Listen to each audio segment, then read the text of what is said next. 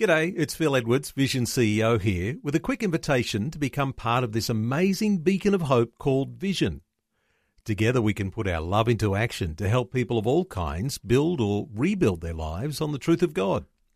Please consider the part you can play during our upcoming Visionathon appeal, remembering that it's your support that makes Vision possible, including this podcast.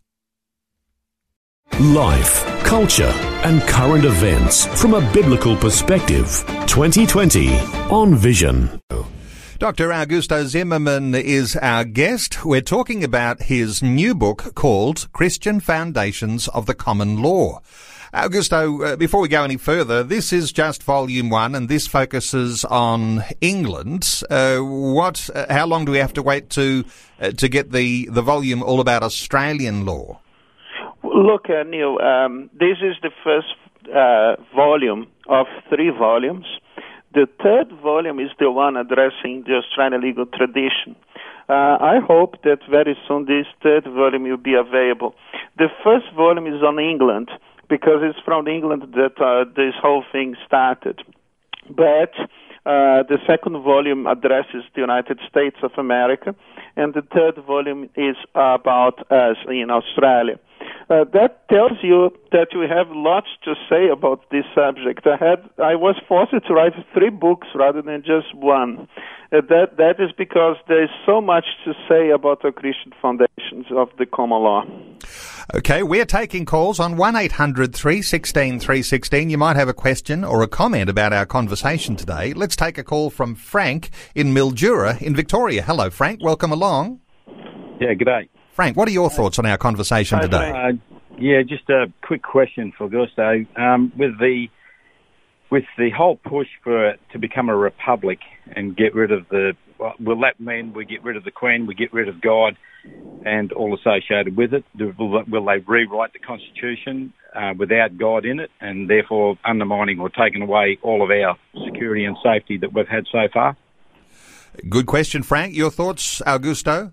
Well, look, you're totally right to say that the idea of the governor representing the Queen connects us with an idea of the ruler having to give an account to God. That's because the coronation ceremony is very clear that the Queen is promising to be a defender of the faith. It's a symbolic acknowledgement of the Christian faith.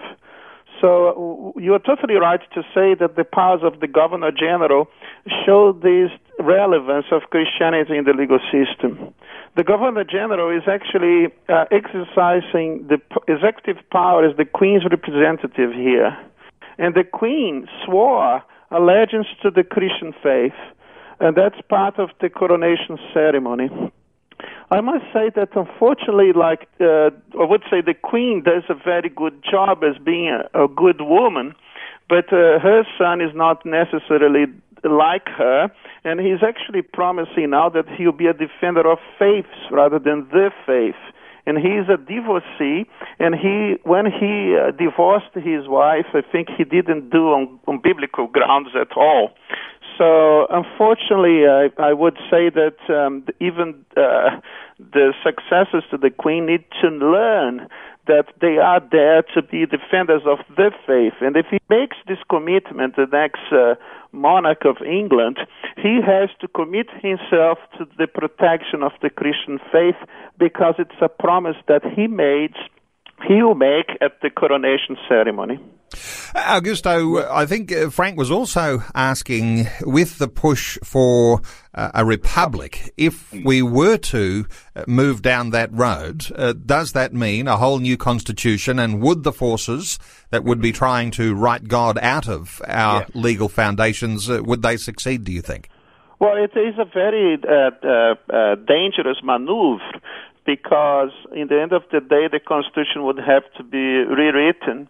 And perhaps because we lack in knowledge of history these days, you see the history curriculum is basically dumbing down children in this country. I have just written an article recently on the poor state of history education in schools in Australia. So if you move to republic, perhaps all these beautiful history and this reminder of where our rights and freedoms come from will be even further undermined. And so it can be a Trojan horse for social engineers to actually redesign the country and make it even more secular and provide governments with more power. So it's a bad idea. I don't agree with this idea because I see unintended consequences as a result. Frank from Mildura, thank you so much for your comments. You can join our conversation on 1-800-316-316. You might have your own thoughts on some of the things being discussed here. Let me come back to one of those trains of thought there that you brought up and quite significantly, strongly have an opinion on, this idea of Prince Charles being the next monarch.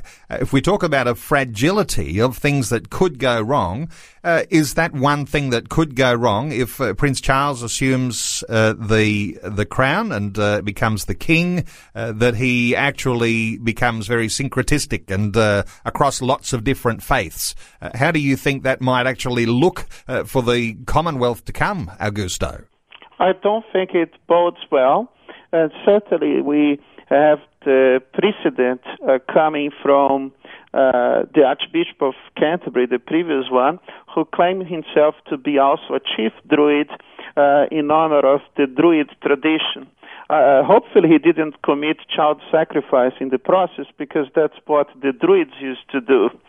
So in a certain sense, it's a very dangerous thing to be forgetting that the roots of your rights and freedoms.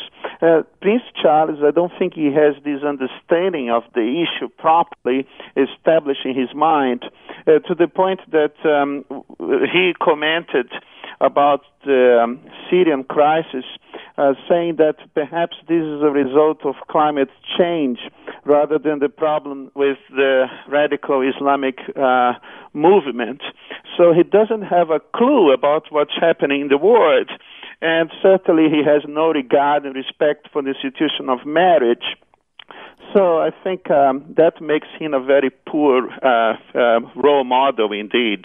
Wow. Well, you might like to make a comment, because lots of things in there from Church of England archbishops participating in all sorts of strange practices, to the possibilities that might happen if Prince Charles becomes king, and that is the likelihood. And interestingly, and only a minute and a half out from news, but of course our Prime Minister Malcolm Turnbull, who led the Republican push when a referendum was held some decades ago, of course he's all in favour of Prince Charles becoming the next king. Do you think there might be some Republican streak there that gets behind his support for Prince Charles? Well, I wouldn't be surprised by this. Unfortunately, I must say that when Malcolm Turnbull has an opinion, normally I tend to disagree with this opinion, so I'm not surprised that he makes these sort of comments. What I have to say is that in the end of the day, he is a prime minister, and he has to, first of all, respect all institutions. And certainly it would be good for a prime minister to be reading my book and understanding that his power is not derived from himself or from human beings, but ultimately derived from a benevolent God who gave us citizens the same rights and freedoms that he possesses. Our special guest is a legal philosopher and constitutional expert who's not afraid to express his opinions about where we are headed as a nation if we don't acknowledge the Christian foundations of Australia.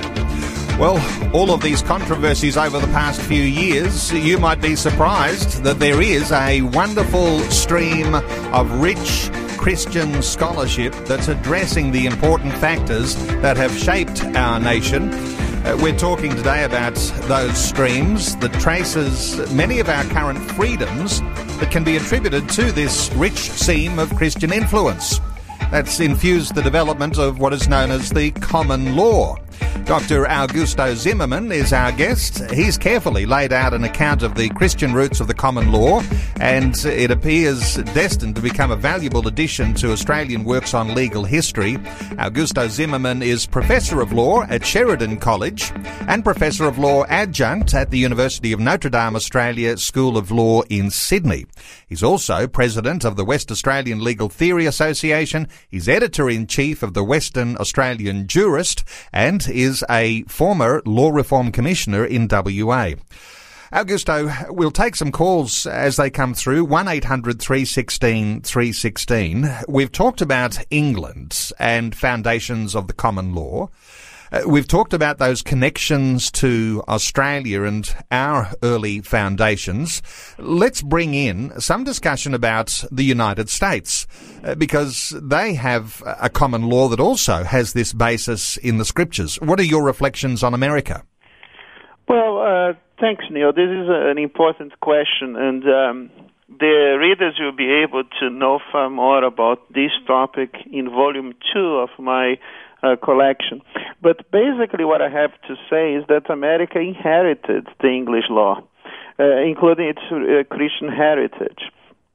Christianity was really central to the lives of the first American settlers, even leading to the American Revolution, because the American Revolution was based on the idea of numerous American founders that they had to fight against a government that suppressed the rights and fundamental rights and freedoms that they claimed to be, and I agree with them, God-given and not state-authorized.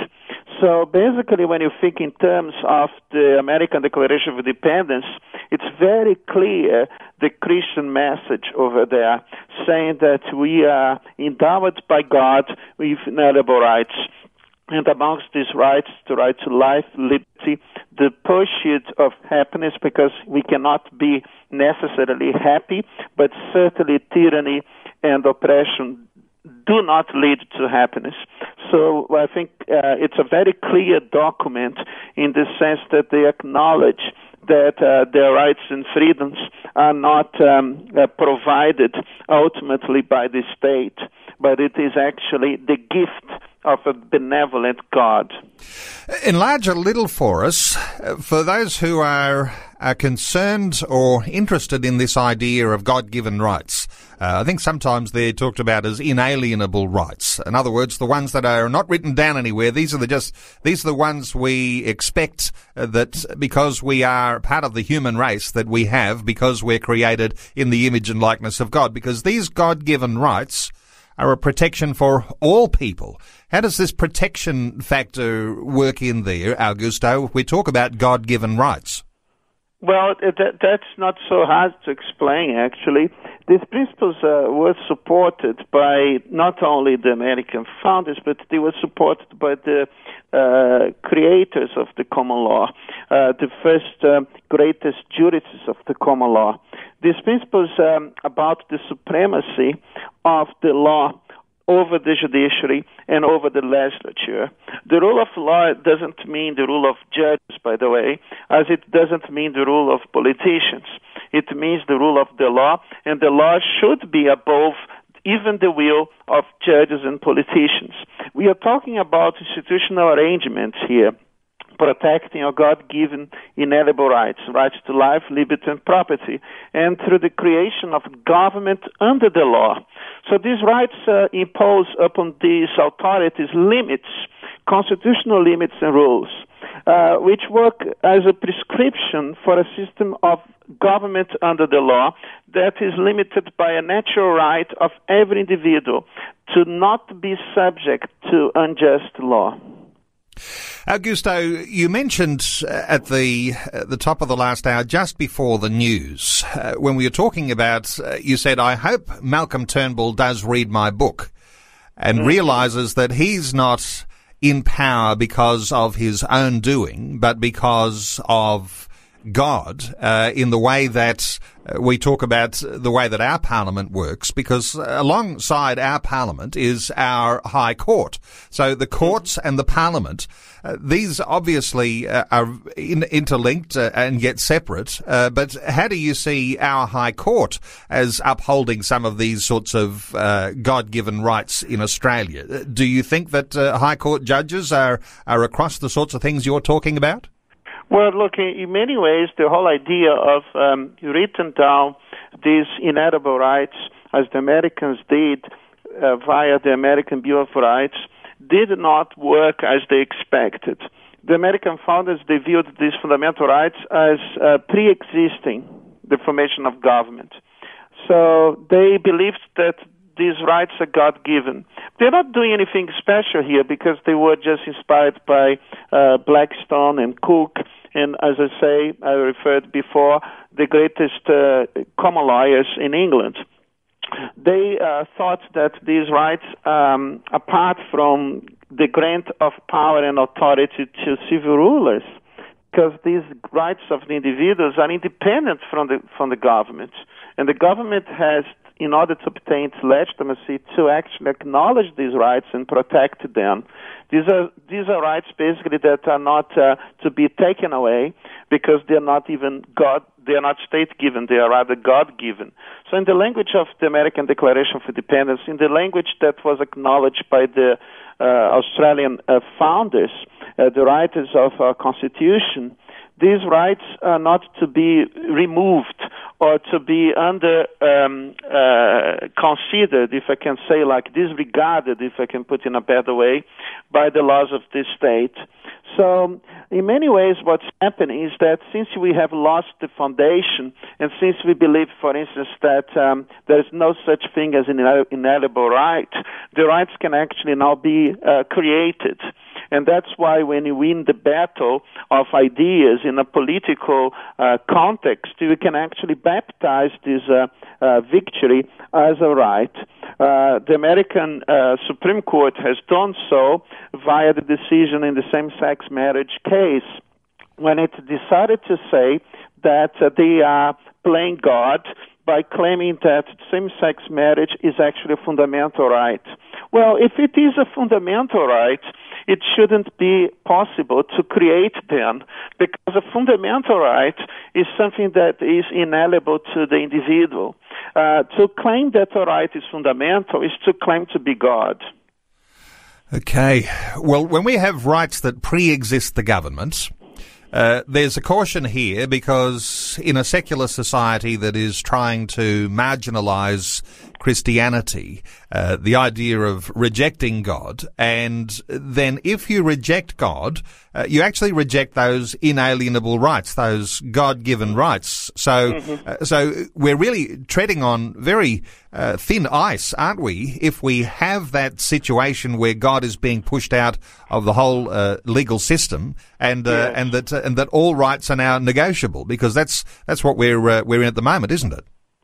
That's the main problem, because if the right doesn't have the foundation referred to, then this right is actually reduced, if I can say, to this struggle for the best idea according to the perceptions of the momentary perceptions of society. So what we can see is the creation of rights that are actually undermining the real rights. If you have these fake rights all over the place, rights, they are not an indivisible unit. They actually clash among themselves. Think, for instance, about the right to privacy and the right to life. It can actually clash. And when you have a clash of rights, this is actually to be ultimately decided by the courts. And if you create new rights, these rights that can be, for instance, collective rights, they can easily clash with the fundamental rights of the individual. And in a context where there's no real root for these rights, there is no real underpinning for these rights, so philosophically speaking, then what we have is the Darwinian idea that might makes right. So might makes right if you remove or question Christian tradition for rights and freedoms. It's just a matter of you winning the battle of ideas, imposing your will, and then baptizing what you have obtained as a victory as a right as well. Augusto, let me take you to when we talk freedoms and rights. Of course, we know that at the moment the Radic Freedoms Review is being undertaken. In fact, as I understand it, it's the 18th of May that recommendations may be released to the Prime Minister and perhaps publicly. What are your thoughts for what's going on with the way that religious freedoms rights are being discussed right now? And we are perhaps at a crossroads or a fork in the road. We may be about to go in a different direction than we've ever known before. What are your concerns about freedoms and the way that these rights have been eroded? Look, as a Christian, we understand, and I understand, that God is not forcing you to be committed to Him. Salvation is something that you decide in a certain sense because God gave you what's called free will. And it's not possible to actually love God being forced to do so. So freedom and autonomy is an important thing because you have ultimately the freedom to decide. I think when you talk about religious freedom, we have to be a little bit careful to not think that every single religion is actually good for the society. But I think free speech and freedom of religious communication is very important. So we have to move perhaps this debate to the broader idea of freedom of speech and freedom of communication. Because most of what we discuss in society, it's actually impacted by our Christian beliefs. So when you say, for instance, that a baby should not be killed in the womb of a mother, you can actually take this approach because we believe that ultimately it's God who gave life to this baby, and you have no right to take away this right to life. So I think what we have to do now is to uphold what the Constitution calls the political communication freedom, the freedom of political communication. And it is discrimination to not tolerate religious people to be, let's say, engaged in the political debate and allow the secular speech to be fully protected. It is not tolerable, it's not permissible, according to our Constitution, to treat religious people as third-rate citizens. Okay, we're taking calls, 1-800-316-316. Let's hear from Chris in Victoria. Hello, Chris. Welcome along. Neil, Augusto, Hi. I think our Judeo-Christian constitutions were all set up to keep order, under God, and everything now is, any other laws that they want to bring in are just designed to create chaos. Just like Peter Dutton is having so much trouble with the AAT, these appeals tribunals, when he tries to enforce the law. God said in the last days it'll be like the days of Lot and the days of Noah. The days of Lot, we can already see homosexuality's come in. The days of Noah, they were worshipping everything, worshipping trees, worshipping, all sorts of religions. So, if Prince Charles comes in, I think Sharia law will definitely, be normalised, and we'll have so many parallel legal frameworks. Chris, interesting thoughts in there. A response from Augusto. I think it is fantastic, your point. I think when you talk about the current threats to freedom of religion, it's normally about suppressing the manifestations of the Christian religion. Certainly it seems that there is an unholy alliance taking place between the radical left and the Muslim radicals. And that's simply because they have a common enemy to destroy, namely the Christians. Okay, thank you so much to Chris from Victoria. Let's take a call from Shelby in Queensland. Hello, Shelby. Hey, yes, Augusto, Neil. Hi. Praise the Lord for the Vision Radio. And I wish there was more of you, Augusto, because Thank we you. really need to fight this Judeo. The Christians really need to fight this in the name of the Lord. There is so much secular law today. Man has not been able to improve on the Ten Commandments. and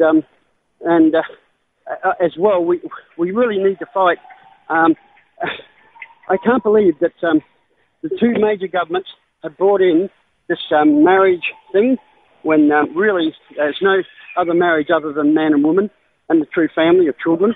And of course, all these other secular laws that we're bringing in above God's laws. I just wish there was more people like yourself, Augusto. Thank you very much for this. Shelby, thank you so much for your call. Shelby raises an important point here, because when there is a battle going on, there needs to be lawyers who have an outspokenness, fearlessness like you do, Augusto Zimmermann. But where are those lawyers coming from? I mean, clearly people under your influence are capturing some of your ideas, some of your philosophy, some of your spirit here. But where are the Christian lawyers today? Well, they are a product of our society. And the Bible tells us very clearly that we should not be taken captive by false and deceptive philosophies that are taught in our law schools. Basically, what I teach, legal theory, I'm probably the only academic in this country, and I hope that I might be wrong, but to teach our common law foundations, to actually address the origins and the roots of the common law system. Unfortunately, what we see in law schools is that the teaching of philosophies that are not derived from the Christian underpinnings of the legal system, that they are not based on the values and principles that brought about this legal system that we call now the common law. I would say that the main problem that we face is that law schools have prepared lawyers to be either upholders of postmodern ideology or perhaps just for them to make money out of people's misery. And certainly, like, the access to justice in Australia is a major problem. You know that if you have a problem with the law, and the laws here produced in Australia are not necessarily good. You have, for instance, like Dramatica can say restrictions of freedom of speech on subjective grounds. It's very important to say that it's almost impossible to uphold a law which depends on subjective feelings. But if you face a problem of this nature, you will spend a fortune with lawyers that can ultimately lead to your bankruptcy. Lawyers are very expensive, and so access to justice in Australia is perhaps only affordable to about 10% of the population. We lack in access to justice in this country as a result of bad laws and the costs of litigation. Thank you so much to Shelby for your insight, for your comment there. Interestingly, as you start to reflect on those sorts of situations where a legal battle gets very expensive, very drawn out, and very complicated, is it then in the best interests of lawyers who've got their eye on making big dollars not to have the revisiting to this idea of Christian foundations of the common law, which might more easily work out legal problems? Would there be some who would be motivated by their own greed in all of this? Well, certainly. But another thing, when you talk about such thing as same-sex marriage, you have to understand that the institution of marriage was undermined even prior to the change in the definition of marriage. In Australia, for instance, we have certainly removed one of the 10 commandments saying that spouses should never commit adultery. And we have in Australia a system called no fault. And it basically means that a spouse can betray the other spouse. A spouse can commit adultery and perhaps even be rewarded by the system when it comes to the divorce settlement. And when we talk about those 10 commandments, and as we discuss those foundations for your book, Christian Foundations of the Common Law, the first volume, all about England, those 10 commandments were pretty important right through the process of the development of English law, and they are still important for us today. What you're saying is, if you do away with those, the complications that happen in the legal system are beyond anyone's imagination. It is.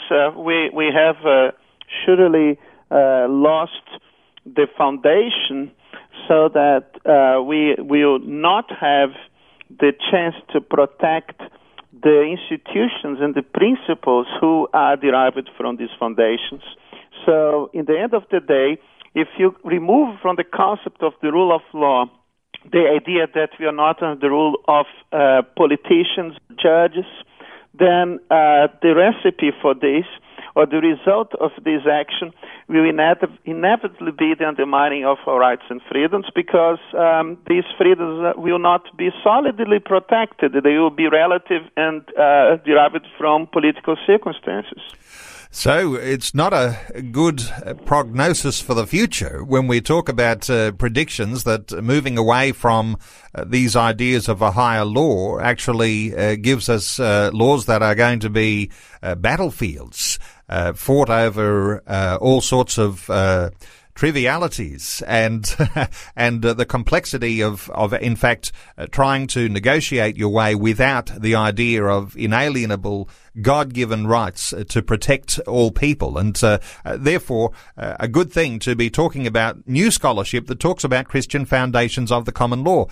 Now, for people getting a hold of your book, Connor Court is the publisher, and they need to go to that website, but simply Googling Christian Foundations of the Common Law, people will be able to get a hold of it. It is Volume 1. You mentioned that Volume 2 and Volume 3 are on the way. Augusto, how quick a succession do you think those volumes will appear? I hope it will appear very, very soon in this succession. I hope that very soon all the 3 volumes will be available. The Connor Court has, as I say, released the first volume. The first book launch for Volume 1 will be held here in Perth at Sheridan College on the 31st of May at 6 p.m. Then I might fly over to Sydney in order to launch this book also at Notre Dame in Sydney.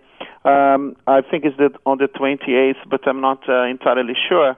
But these books then I hope will be available in bookshops. And it's for a very affordable price, because I will tell you, we need to spread this message, because the price that we pay for our ignorance is actually the undermining of the heritage, and the Christian heritage that has given us so many blessings, so many rights and freedoms. I am in this country because I believe God called me for a mission, that is to protect the rule of law in this country and to fight for justice and rights and freedoms. So I have a commitment, and that's why the price of the book is quite affordable. Augusto Zimmermann, and I'll point people to Connor Court, or simply Google Christian Foundations of the Common Law. Dr. Augusto Zimmermann is Professor of Law at Sheridan College and Professor of Law Adjunct at the University of Notre Dame Australia School of Law in Sydney, President of the WA Legal Theory Association. He's Editor-in-Chief of the West Australian Jurist and is a former Law Reform Commissioner in WA. Augusto, always appreciate our conversations. Thank you so much for taking some time to share your thoughts and your heart with our listeners today on 2020. It's my great pleasure, Neil. Before you go, thanks for listening. There's lots more great audio on demand, or you can listen to us live at visionradio.org.au. And remember, Vision is listener supported. Your donation, large or small, will help us continue connecting faith to life for hundreds of thousands of people across Australia and around the world. Learn more or donate today at visionradio.org.au.